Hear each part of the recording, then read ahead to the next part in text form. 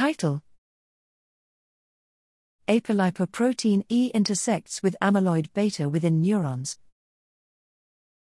Abstract: Apolipoprotein E4, APO4, is the most important genetic risk factor for Alzheimer's disease (AD).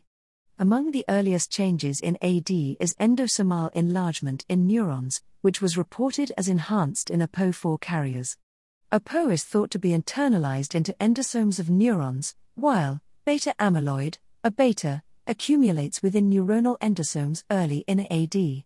However, it remains unknown whether APO and A-beta intersect intracellularly.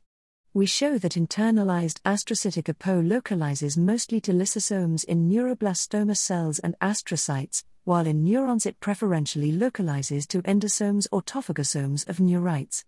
In AD transgenic neurons, astrocyte-derived APO intersects intracellularly with amyloid precursor protein, APP/A-beta.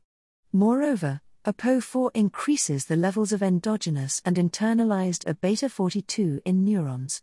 Taken together, we demonstrate differential localization of APO in neurons, astrocytes and neuron-like cells, and show that internalized APO intersects with AP/A-beta in neurons, which may be of considerable relevance to AD.